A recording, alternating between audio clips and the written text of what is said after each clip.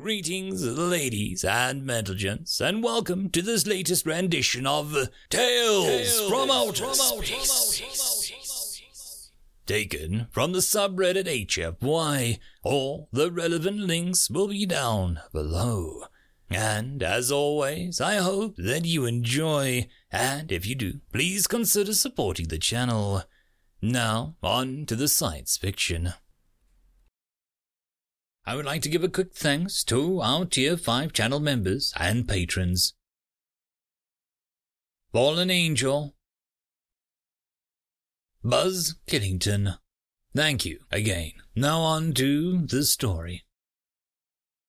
We Hold the Line, written by Squeaky Peaky.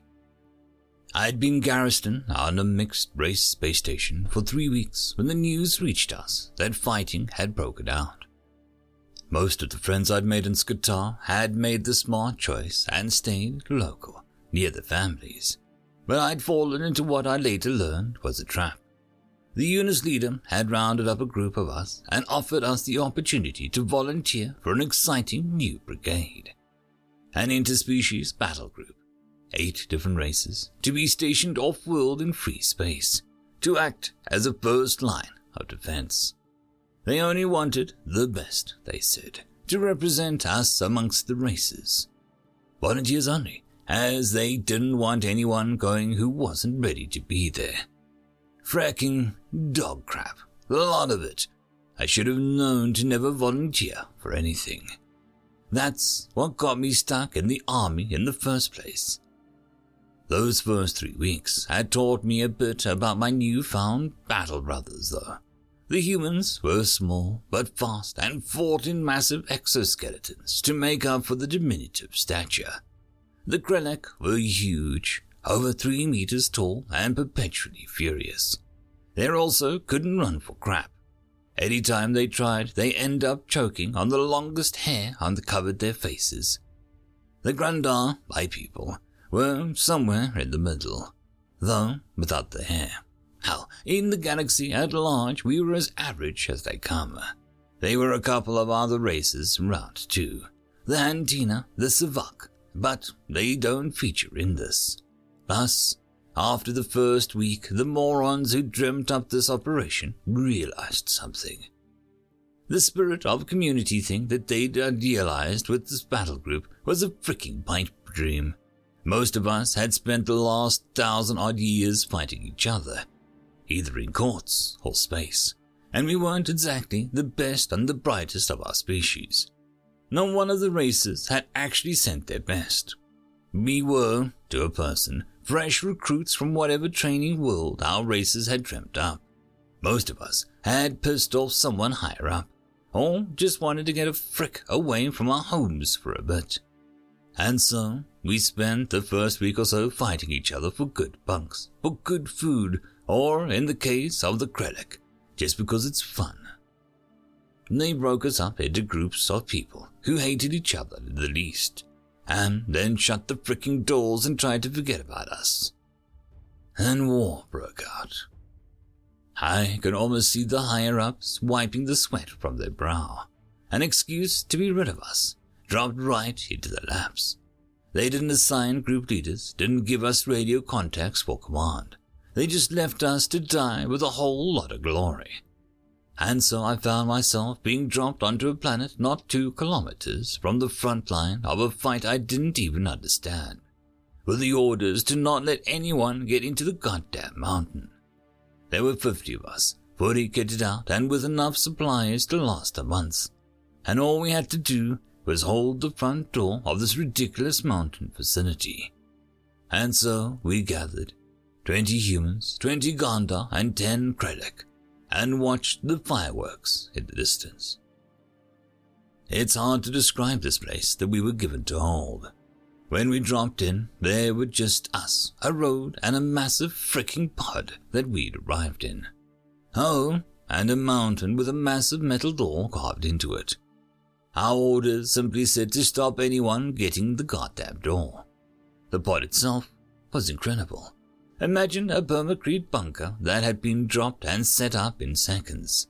The walls on it were particularly impenetrable, built to withstand pretty much whatever someone could throw at it. I knew there were others just like it, dropping at other important strategic positions all over the planet. And that when the fighting was finished and all the blood was done being spilt, they would remain. Incredible pieces of technology. Shame they cheaped out on the bunks. Getting prepped for the fight with an enemy you know frick all about is weird. Do they have air support? Should we expect much artillery? Who fricking knows? The impact with the ground had shattered the road's concrete, and the humans immediately started digging divots into the trenches, their suits giving them ridiculous strength. One started giving orders to the others, and they immediately broke into teams and started digging purposely, turning our bunker into an even more defensible position. One yelled at the Krennics to help, but they snorted and went back into the bunker. I could hear them roaring and hammering on each other a moment later, preparing for death in ways that only Krennic could. The humans who had taken charge then turned to me. "Now you gonna help, or not, you lazy frickin' bastard?" I shrugged and stepped forward to the edge of the trench. Looking inwards, it was clear that there wasn't actually that much of a plan to this.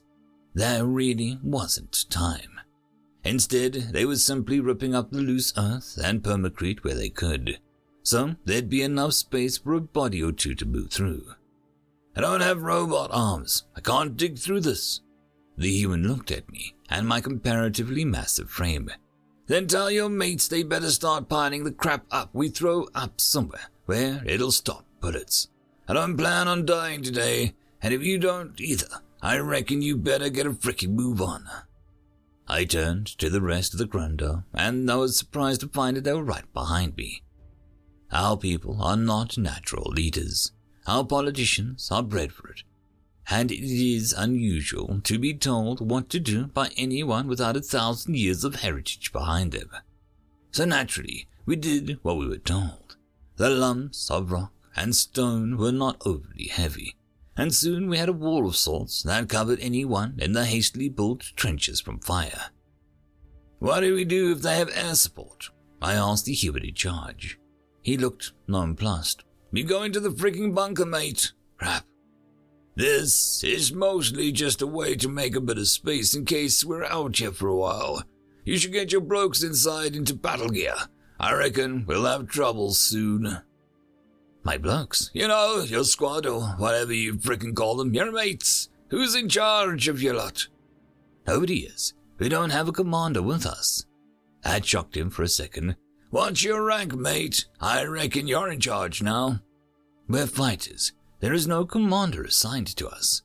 "Guess you just got fricking promoted. As the highest commanding officer of the assembled human force, I'm putting you in charge." I spluttered. "Are you a commander? I'm a fighter.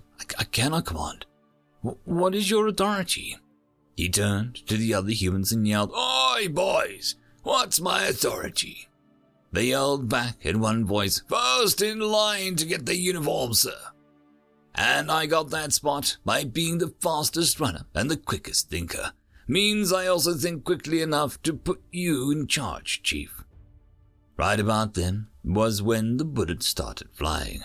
I watched as my people started screaming in panic, running in circles and diving behind whatever cover they could see. I could hear the humans screaming orders over the sound of explosions as they crept closer. And so, I volunteered myself again. "Yundar! Get into the pit with the humans!" And so they did, rallying to a voice, any voice. I watched as they ran and dived into the cover of the trench.